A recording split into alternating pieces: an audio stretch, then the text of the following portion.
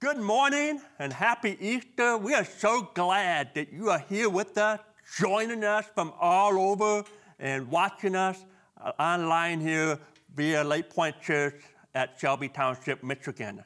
And some of you, this might be your first time watching us. Thank you for joining us. And I hope you guys enjoyed that beautiful song, that awesome song, and a choir, a virtual choir, Ain't No Grave. Man, that's an awesome song, awesome that we're able to celebrate that there was Jesus and there was not a grave that could hold him back. And today, we're going to talk about the resurrection of Jesus Christ. I want to go back. I want to start off real quick. When I was a kid, I was afraid, scared of the dark. And if my mom and dad, they say, hey, Scott, we want you to go down to the basement and we want you to get something, I would run down to the basement, even though the light might be on, and there wasn't that great of a light because there was darkness in all the corners. I mean, I would run down as fast as I can, get what I got to get, and I would run back upstairs, and I'd be out of breath by the time I run upstairs because I was afraid of the dark. You know, when I got older, and I kind of overcome my fears of the dark, but I see my kids. My kids can be a little scared of the dark. And I like to kind of play off their fears a little bit. I might sneak up on them, where they may not notice that I'm coming. I'm sneaking up on them and I'm going to scare them. And I get right there and I go, "Rah!" And Nathan and Abigail, my two kids, they'll turn around and say, Dad, you didn't scare us. We could hear you a mile away. I get that part of my curse for being a deaf guy. I can't even hear my own noise as I approach people. And so, but man, darkness. I can be scared of the dark when I was a kid. When you go into a dark room, the only reason it's dark is because there's no light in the room. But darkness in of itself, darkness as a whole, it's not an entity. It's not tangible. Darkness is just a result of no light. And so it's really nothing. Now, spiritual darkness, that's a whole different story. Spiritual darkness is the presence of evil. It's the presence of evil. It has a leader, Satan. It has followers, demons, and people that hate God. It has a strategy. It has a plan. And so unlike physical darkness, spiritual darkness can do things to you. It's not something to be feared, but respected. And no doubt that many of us today are experiencing darkness in our lives right now. This past week, our government mentioned that this would be the toughest, darkest week in our country. But I'm also reminded that this past week was also the darkest week in a man named Jesus. Jesus' life was 33 years long, and his ministry was 3 years. But the last week of his life was absolutely the most important week. In all of his life, Satan was going after him, coming after him with a strategy to destroy his plan. We studied the Last Supper. Christ was brought to the edge of darkness. His disciples were brought to the edge of darkness. Jesus, he washes their feet. And then he says, one of you is going to betray me. And then they said, well, which one? And he said, the one that grabbed the bread with me. Now, if that was me, I'm going to put my hand in my pockets. I'm not going to be that guy. I'm not going to touch the bread. But Judas, he grabbed the bread. Jesus said, you're the guy. And the Bible said that Satan entered into Judas. And Jesus said to him, go do what you got to do. And here he is, Jesus, the last night of his life. He's with his disciples that he spent 3 years discipling. And one of them is going to betray him with a kiss. Another one's going to deny him 3 times. Jesus got the pressure of the crucifixion on his mind. he leaves the Last Supper. He goes up to the Garden of Gethsemane, and he prays. The Bible says in Mark 14 that he was distressed to the point of death. Luke chapter 22 says that he sweat blood from his forehead. 3 times Jesus asked God the Father, can we do this another way? And the Father said, no, you got to do it. He was sweating blood. He was distressed to the point of death. His own disciples come up and betray him with a kiss. I mean, what kind of darkness is that? They arrest him. They beat him. They pressed a crown of thorns into his head with thorns that were 2 inches long. They pulled out his beard. They punched him in the face. They whipped him 39 times with the torture device called the catch of 9 tails. And at the end of each whip were 9 leather straps. And at the end of those straps was a piece of bone or a piece of metal. And they whipped Jesus 39 times with that catch of 9 tails. They whipped him so much that bones began to expose in his body. 39 times 9, 351 stripes beaten on the body of Jesus. They put a wooden cross on his back and he carried it up where he was going to be crucified. They lay him on the cross and they nail his wrists and his feet one on top of the other. And Jesus hanged there for 6 hours. Hanged there, flesh hanging off the bones, bleeding to death. Jesus was filled with physical darkness, spiritual darkness, political darkness. He had 5 false trials. He was mocked. He was emotionally drained, physically drained. The Bible said that the sky got black. And of course, there were clouds in the sky, but I also wondered if all the demons of hell were crowding over Jesus to watch him die his last breath. There's the darkness all around him. But right before he died, probably the darkest moment of his life, he cries out, my God, why have you forsaken me? He felt like his own father forsook him. Why?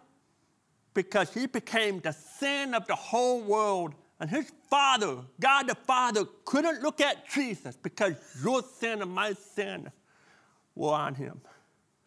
And so this whole time, everything you can imagine is just being thrown at him. The devil is throwing at him emotional pain and darkness and physical darkness, political darkness, spiritual darkness, telling him that you're a failure, that you're no good, that you're a loser. And Jesus went to the cross, and he died. All his disciples are running, his mom crying. All the critics are mocking him, and they think they've won. They think they've won. Hope has died. Darkness has won. Or did it? Let's pick up the story here today, Matthew chapter 28. I want you to see what happened next to the darkness. Matthew chapter 28, verse 1. After the Sabbath, at dawn on the first day of the week, Mary Magdalene and the other Mary went to look at the tomb. Verse number 2, there was a violent earthquake, for an angel of the Lord came down from heaven. That must have been a big angel. I mean, he just kind of came down and big bump on the ground because a violent earthquake happened. And going to the tomb, he rolled back the stone and sat on it. The Bible says his appearance was like lightning, and his clothes were white as snow. Look at verse 4. The guards were so afraid of him that they shook and became like dead men. I mean, these powerful soldiers, they couldn't handle it, and they passed out. Verse number 5. The angel said to the woman, do not be afraid. For I know that you are looking for Jesus who was crucified. He is not here. He has risen, just as he said. Come and see the place where he lay. I want to just stop here for just a minute. You know, if you were to go to Jerusalem right now, you can pay a few dollars, $2 or $3, and you can actually go into the Garden Tomb, and you can walk in, and there's a little room about the size of a walk-in closet. And you walk in there, and you kind of poke your eyes in there, you kind of look, and you say, you ain't there. You ain't there. And so you walk out, and you look at the guy behind you, and you say, hey, man, he's not there. And the guy said, I don't believe you. I said, hey, all right, you got to pay. And so he pays him $2 or $3, and he walks in, and he comes out and says, you're right, man. He is not there. And people have been doing that for 2,000 years, every day walking into a tomb and not seeing a body because there ain't no grave that can hold him down. The tomb is empty. He is not here. He has risen just as he said. My friend, if Jesus said he was going to rise from the dead, and he rose from the dead, you know what that means? It means that everything else he said is true. Because rising from the dead, that's the hard part. That's the hard part. If Jesus said he was going to come back from the dead and then actually does it, then I'm going to listen to him for everything else he had to say. You think he can forgive you? Oh, yes, he can. Hey, do you think he could bless you? Oh, yes, he can. Do you think he could renew your mind? Yes, he can. Jesus rose just as he said. You know what else he said? He said, come to me, all you who are heavy burdened and heavy laden, and I will give you rest. He said, I love you. I'm going to lay my life down for you. There's no greater love I can have for you than laying my life down for you. Now, I want to forgive you, and I want to give you eternal life. Yes, he can. The Bible says he has risen just as he said. Just as he said. Look at verse number 7. Then go quickly, the angel said. Go quickly and tell his disciples, he has risen from the dead and is going ahead of you into Galilee. There you will see him. Now I have told you. Look at verse number 8. So the woman, they hurried away from the tomb, afraid, yet filled with joy. So much emotion happening here. And they ran to tell his disciples. And suddenly Jesus met them. Greetings, he said. They came to him, clapped his feet, and worshiped him. Then Jesus said to them, do not be afraid. Go and tell my brothers to go to Galilee. There they will see me. And while the woman were on their way, some of the guards went into the city and reported to the chief priests everything that had happened. I mean, the Roman soldiers, they were in front of the tomb, and they fell over dead. And they saw the angel. They didn't know what happened. All they know is that when they woke up, Jesus' body was gone. They were like, and the people were like, the leaders were like, man, we paid you to watch over the tomb. Look at verse number 12. When the chief priest had met with the elders and devised a plan, they gave the soldiers a large sum of money, telling them, you're to say his disciples came during the night and stole him away while we were asleep. I mean, this is crazy. I mean, here you got these Roman soldiers who are compared to the Navy SEALs of today. And you got these 11 disciples taking on the most elite soldier of the world, and they come up with this story. Can you imagine that? No, I don't think so. But they come up with this plan. And so the Bible says in verse number 14, if this report gets to the governor, we will satisfy him and keep you out of trouble. Verse number 15, So the soldiers, they took the money and did as they were instructed. And this story has been widely circulated among the Jews, even to this very, very day. Now look at verse 16. 11 disciples went to Galilee, to the mountain where Jesus had told them to go. When they saw him, they worshiped him, but some doubted. My friend, some of you might be still doubting today. You still doubt. Some of you worship him. You still worship him. Maybe you know Jesus is your Lord. You know he's in control. But you've had some moments of doubt this past week. Maybe you've had some doubt in your life the past few months. And my friend, the disciples were the same way. And Jesus came to them and said, all authority in heaven and on earth has been given to me. Therefore, go and make disciples of all nations, baptizing them in the name of the Father, of the Son, of the Holy Spirit, teaching them to obey everything I've commanded you. And look at this. And surely I am with you always to the very end of the age. Wow. Man, what an awesome story here. Jesus was at the edge of darkness, but came back from the grave and became the light of the world. I want to give you two great truths as we talk about finding hope in the dark, hope in the darkness. Number one, if you're taking notes, darkness cannot hold them down. Darkness cannot hold them down. Jesus is the light of the world, and light always overcomes darkness. Jesus cannot be held down. Jesus cannot be held back. Jesus cannot be stopped by nothing. Judas couldn't stop him. Peter couldn't stop him. The chief priests and the religious leaders couldn't stop him. The Roman soldiers couldn't stop him.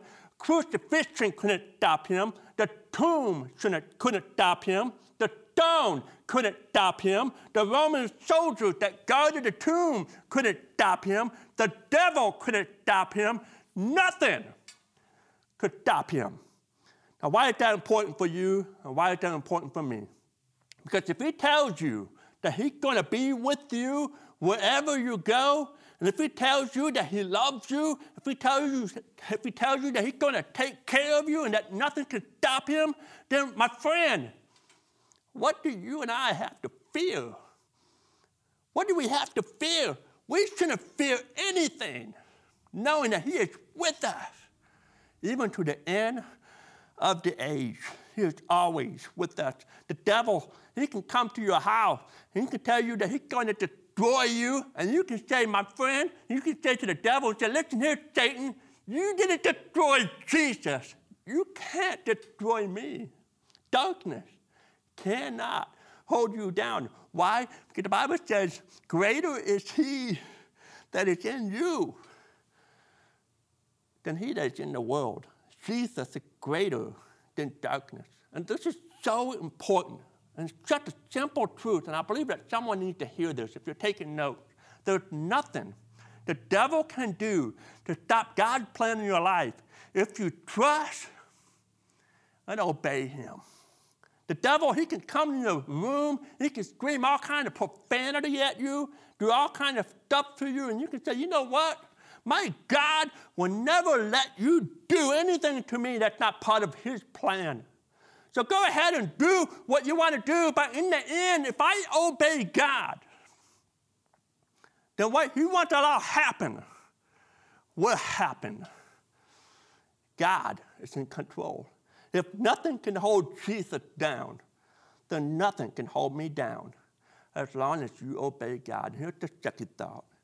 Darkness can only be defeated in your life by faith. By faith. Bible says in Hebrews chapter 11, verse 1, now faith is confidence in what we hope for and assurance about what we do not see. The only way you can overcome the darkness is by faith. Look at verse number 3. Verse number 6. And without faith, it is impossible to please God.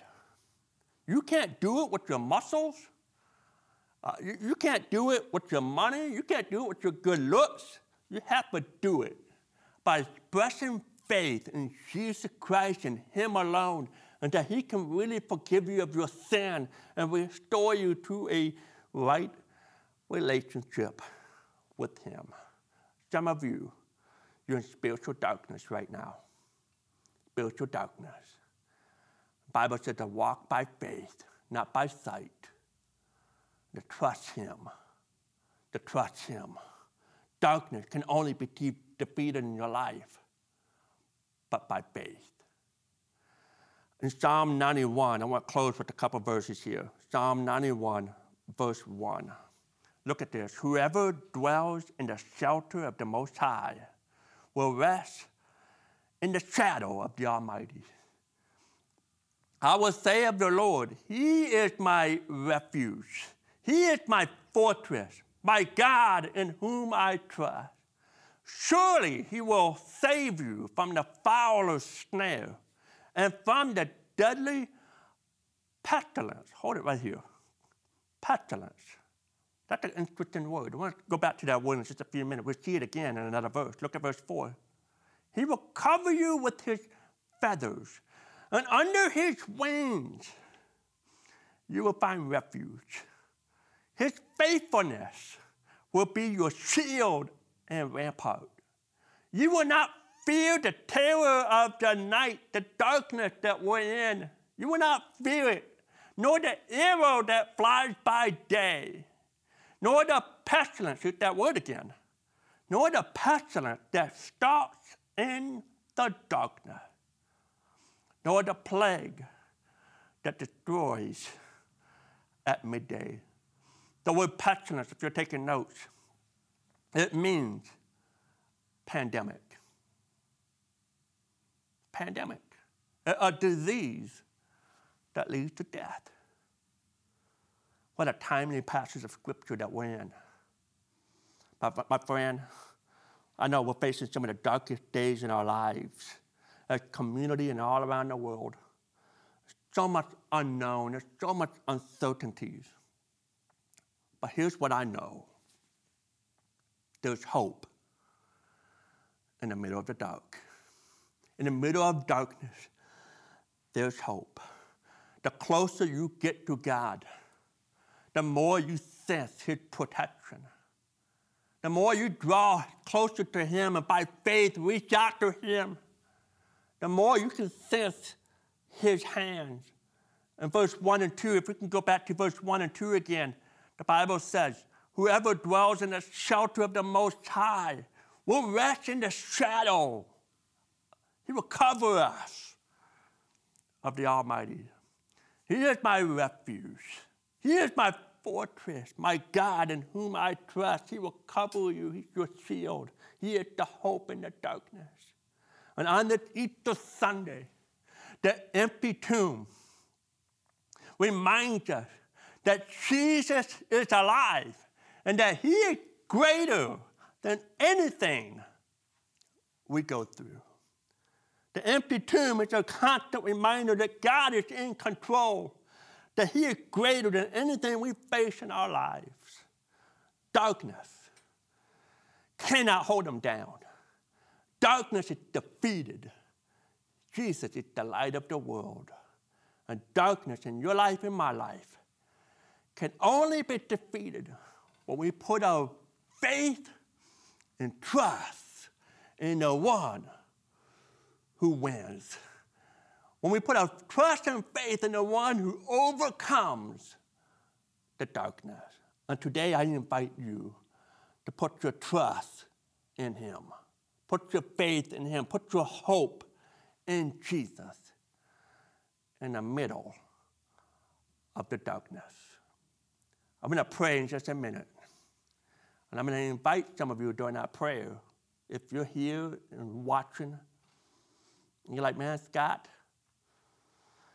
I've not put my faith and trust in Jesus. But today, I want to put my trust in Him. And that no matter what happens, I can have a peace that I can't understand, I can't explain. but a peace that's beyond all understanding, a peace that only God can give. And I want that peace, even in the middle of the storm, even in the middle of the night in darkness. I find light. And the closer I am to that light, the more I know that he holds me and protects me.